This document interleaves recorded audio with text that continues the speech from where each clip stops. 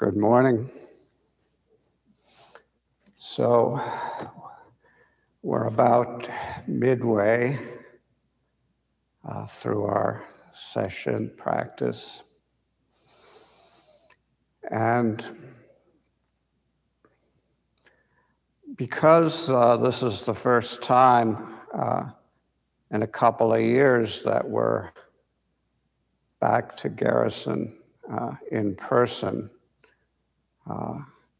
it's been kind of a moving experience for me and kind of nostalgic. And I was telling Roshi earlier that it makes me think of when I really first started practicing.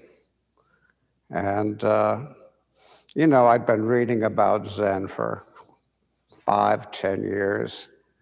And then one day I got a postcard from Zen Mountain Monastery advertising a writer's workshop. And I said, oh, well, it's the middle of February. I don't want to go all the way up to the Catskills. And Corinna said, no, you should go. You're interested in Zen, and you're a writer, so why don't you go to the writer's workshop? So I went, and we have some first-timers here, so you can probably sympathize with what I went through, which was, it was like Garrison. It was this big pile up in the Catskills. There were weird-looking people running around in robes who all seemed to know some kind of secret code. That was a total mystery to me. And by the end of spending an hour or two there, I was pretty darn intimidated and wondering whether I should stay at all. I said, this is too weird. I'm really getting creeped out here. And then I sat down to lunch, and really the first person I had a conversation with, a real conversation up there, happened to be Joshin, who was in residence up there.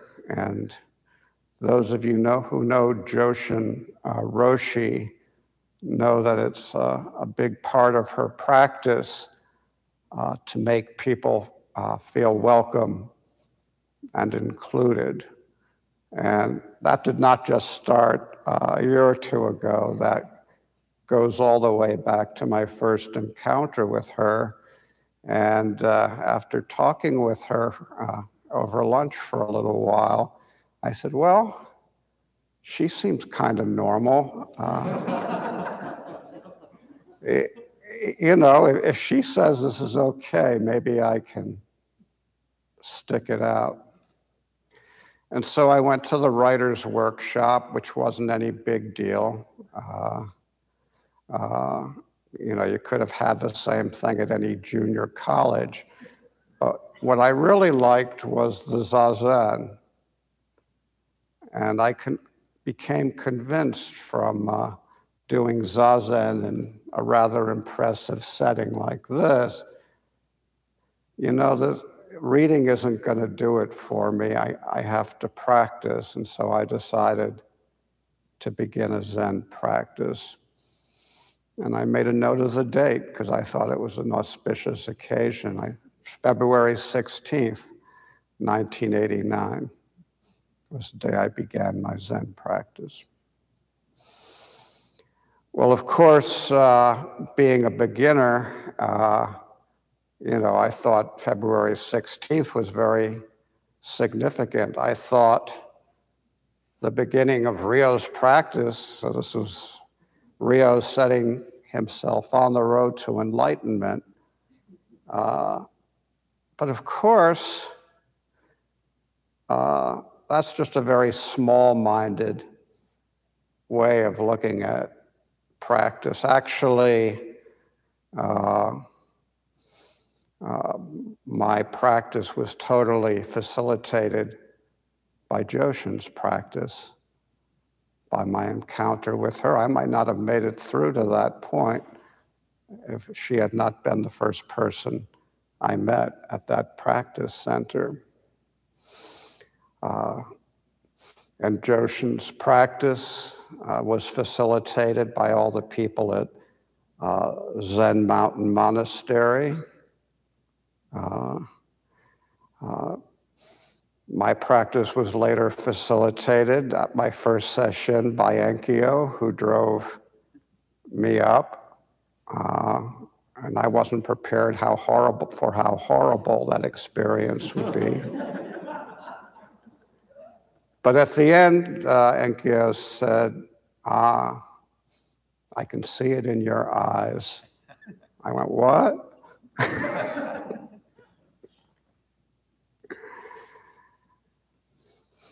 The monastery abbot was Daido Sensei at the time. His practice had been facilitated by Maezumi Roshi,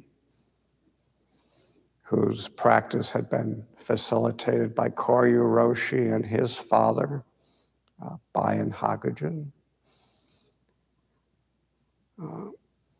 So we see that the ripples of practice extend almost on infinitum, and this is precisely what Dogen tells us about practice. What he stresses is that practice is continuous, without beginning and without end.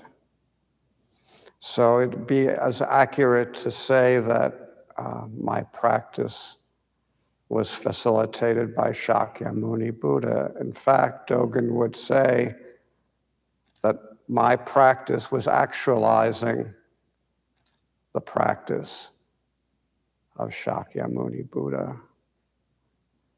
So we see that our practice isn't just, a little thing that I'm doing to get enlightened or whatever we think we're doing. Our practice is the practice of everything at this moment. Dogen goes so far as to say, because of this practice, there is the sun, the moon, and the stars. They're all practicing. They're all gleaming with us here at this moment. Because of the practice of the sun, I have a chance to be alive and practice here. Because of the practice of the earth, I have a chance to eat of the earth's bounty at Garrison Institute and practice here. This practice has no beginning and has no end. So although conventionally we might say Ryo started his practice on February 16th, 1989, his practice is really unborn. It had no particular beginning, and his practice is undying. It will have no particular end. So basically, we live in a sea of practice, as an orchestra of practice where all the instruments are playing in harmony with each other. Sometimes we feel we can detect the harmony. Sometimes it seems like things are outrageous and discordant. And yet the harmony is always there. Everything is interpenetrated. Your practice is the actualization, not just of what you're doing here, but of my practice, of Shakyamuni's practice, of Dogen Zenji's practice. And because practice is limitless and has no beginning or end, you actualize the practice right here and now of Shakyamuni and Dogen Zenji. Right here and now, just by what you're doing. It's just by convention, we say before and after. It's all happening now. Right now, we are actualizing Shakyamuni's practice and the practice of all the Buddhas and ancestors at this moment of being time. We are actualizing the practice of the sun, the moon, and the stars at this moment of being time.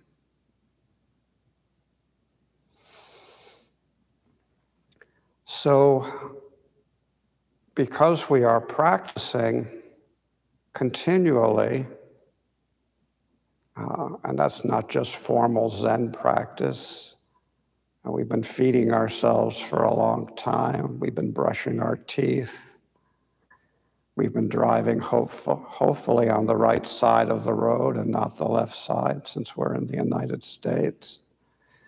Since we've been practicing continually, we have the opportunity to wake up and realize the way at every moment of our lives, to actualize the practice of the Buddhas and ancestors at every moment of our lives. Well, how do we do this? Just by taking care of this very moment, whatever it is. Chanting this chant, ringing this bell, cleaning this floor. It doesn't really feel special and magnificent until we open our minds and think about the implications of all the practice that had to have taken place for us to chant this chant, sweep this floor, ring this bell. Not to mention our foundational practice of Zazen.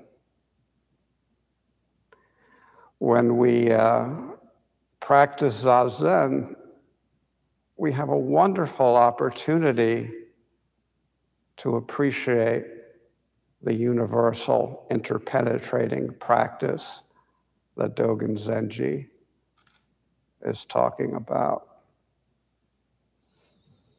So we might sit with the idea that we're supposed to get to some goal,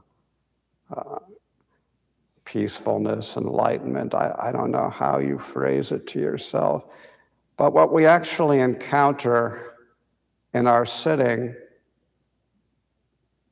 is our thoughts. We say that there are thoughts, but very quickly we realize, well, there's something screwy about that because I don't have any control over them at all, because I don't want to have a lot of thoughts, and yet I'm thinking this, I'm thinking that. My neuroses are barking at me constantly. I don't want any of that, and yet it's happening. So if those are my thoughts, why is that happening? Why can't I be peaceful? I'm sitting here in meditation. Well, those thoughts that keep squirting out of our brains are nothing but Dogen's universal practice of the way.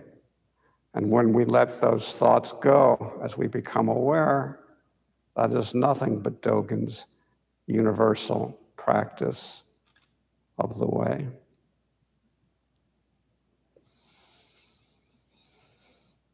And as we do this, we notice something very odd. It's because these thoughts are continually erupting that we also notice that there's someone, we don't know who, we don't know what, who's observing the thoughts. Clear, peaceful, undisturbed, no matter all the crazy stuff that's coming through, or the nice stuff sometimes that's coming through, whether it's nice, whether it's crazy. The observer stays calm and clear, unmoved, no matter what's passing through our heads. Of course, then we want to attach and say, oh, well, this observer, this is the real deal. Well, no, the observer and our crazy, busy minds are co-created. Each of them equally is the unsurpassed practice of the way as it unfolds moment by moment. So far from despising our busy neurotic thoughts, we should be grateful. Without them, we wouldn't realize the great peace. They come together. In a similar way, I think all of us have noticed that these sessions, this ango, this peaceful dwelling, is a hell of a lot of work, a lot of devoted practice is going on. People studying liturgy. I was saying to Echo the other day, who was filling in as Jisha, gee, you're being Jisha, you monitor, your work leader. There's been a lot of that going on because some people have been ill and have not been able to come here. So much devoted practice to make this happen, packing the zendo, loading the truck. And I remember at my early sessions, boy, I could really get peaceful if I didn't have all these jobs to do. Wow. Well, like Joshin Roshi said, she's having this cathartic emotional experience, and the first thing they do is hand her a broom. Well, I think all of us had had the opportunity to notice that just as in our Zazen, the intense effort, moment by moment, that it requires to put this session together also creates the opportunity for great peace. Probably all of us have experienced that great peace at some moment, not in spite of all the effort and busyness, but because one does not arrive without the other. Or as they say in Buddhist technical jargon, no samsara, no nirvana.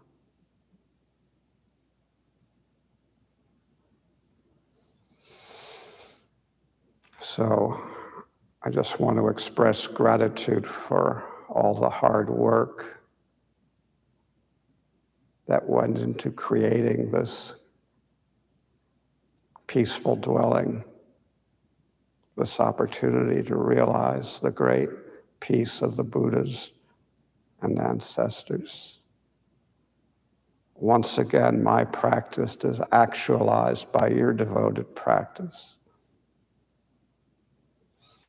And vice versa. Although I'm not aware of how my practice is really helping anyone, I just take that on faith. I don't have to be aware of it. It's not important. It's good enough to be here with you now. So, there's a little story in the annals of Layman Pong that I think really gets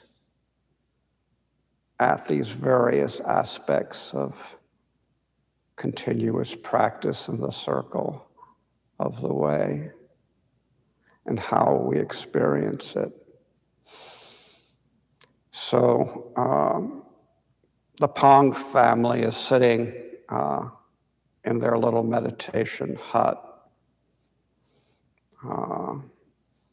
And even though they're probably sitting very devotedly in zazen, Layman Pang can't help but cry out, "It's difficult, difficult, difficult. I've already coated this meditation platform with 10 coats of linseed oil." Well, I can certainly relate to that. I mean, how much goddamn zazen do I have to do over and over and over, year after year? How much chanting do I have to do? How many sessions? Not to mention all the housework that I have to do every day. Why do I have to vacuum this damn floor? Tomorrow it's going to be dirty again, and I'm going to have to vacuum it again. It's difficult, difficult, difficult. But then I remember what Roshi says when she does the Jukai ceremony and sprinkles the water from the Shaswiki on us all with the little pine branch. Remember that if you've seen it? She goes, "Everything is new and fresh." I think Maizumi Roshi said that too. So it's our inheritance from him. Everything is new and fresh.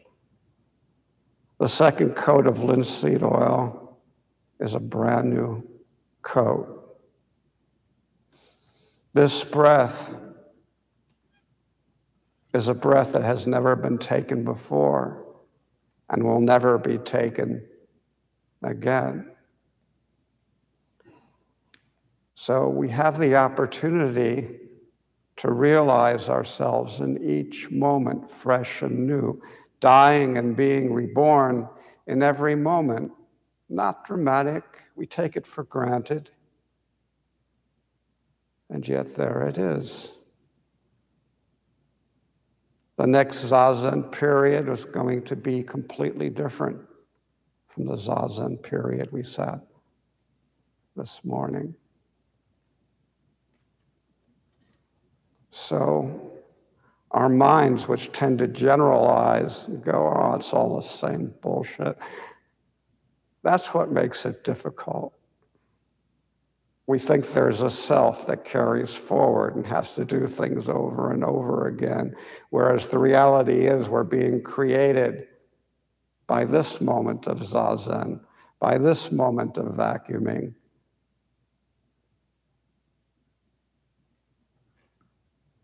There's no self beyond that.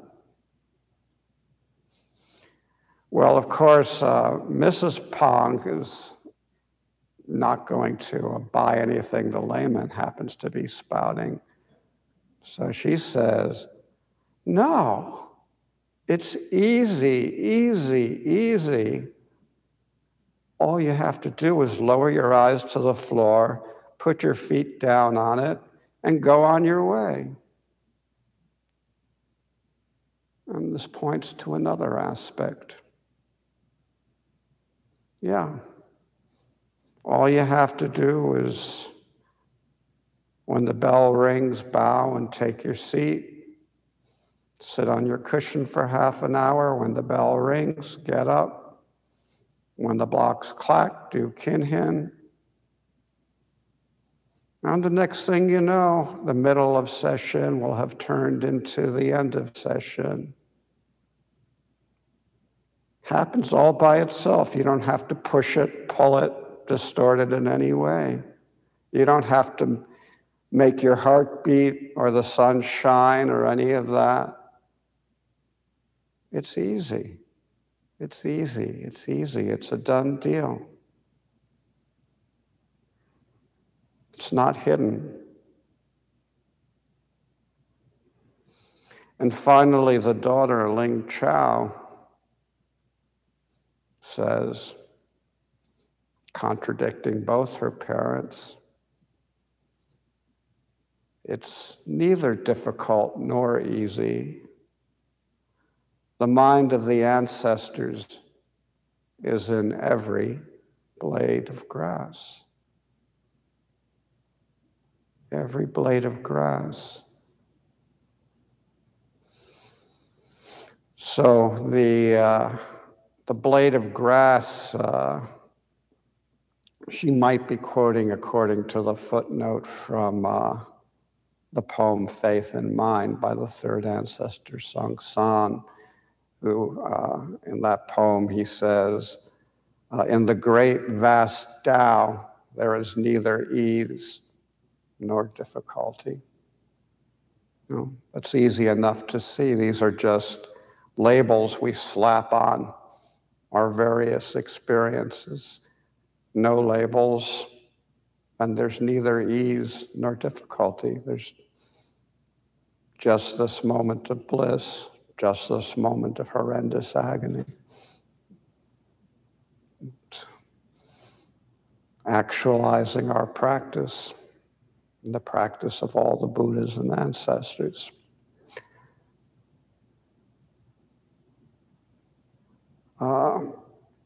So there's a couple stories about grass, which is considered to be, samsara, the delusions, the dust that gets on the floor, the thoughts that pop up in our heads that we don't like and think we're supposed to be getting rid of, all that stuff.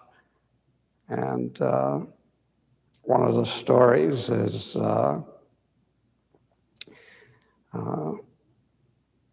Shakyamuni and Indra, the king of the gods, are walking along, and Shakyamuni pauses at random on the road, smiles, points down and says, "This would be a good place to build a temple." And Indra plucks a blade of grass, plants it on the road and says, "There, the temple is built." Dogen Zenji says, between aspiration, practice, realization, and enlightenment, there isn't a moment's gap. It's not something that happens when you've been practicing 15 or 20 years and you hit it exactly right. It's something that's happening right now, right at this moment, if we're paying attention. This is where we build our temple, not some fantasy idealized saccharine landscape, but right here in the midst of suffering, delusion, insecurity, pain, neurosis, right here. We realize this blade of grass in the temple is already built. There's another story about Sudana and Manjusri, the god of wisdom. Manjusri asked Sudana,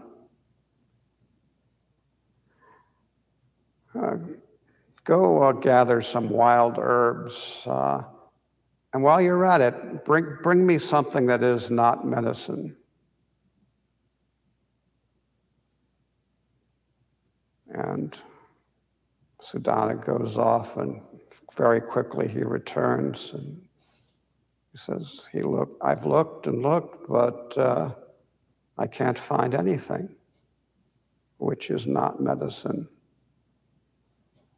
Manjushri says, all right, well, bring me something that is medicine. Sudana picks up a blade of grass.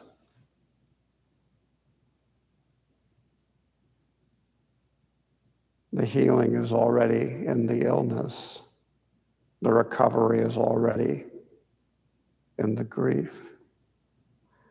But how hard it is to trust the ceaseless circle of practice that Dogen Zenji tells us about,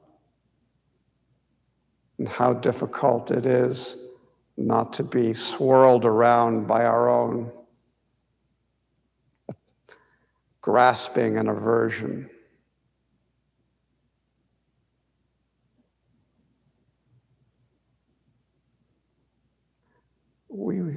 We are of this earth, we are of this planet, we are of this universe. We are not separate from any of them innately. We know how to do this thing called human life. If we would just get out of our own way, and in a way that's what we do here. We get out of our own way, and we just practice. We have a schedule. We don't have to like it, dislike it. We just have to show up when it's time for zazen, when it's time for work practice. In that respect, it's easy, easy, easy.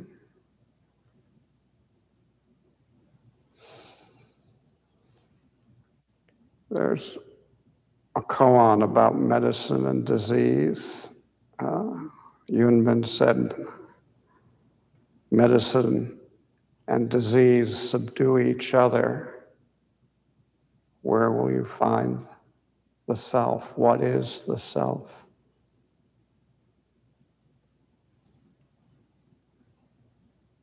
So I'll leave you with that question.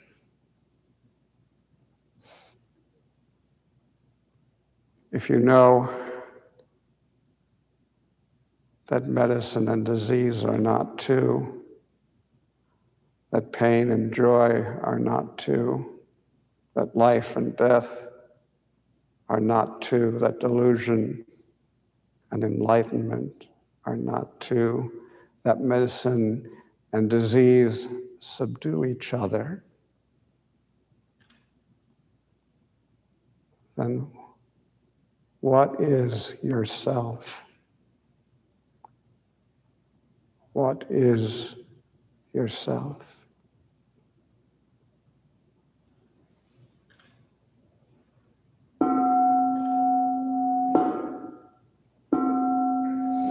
And be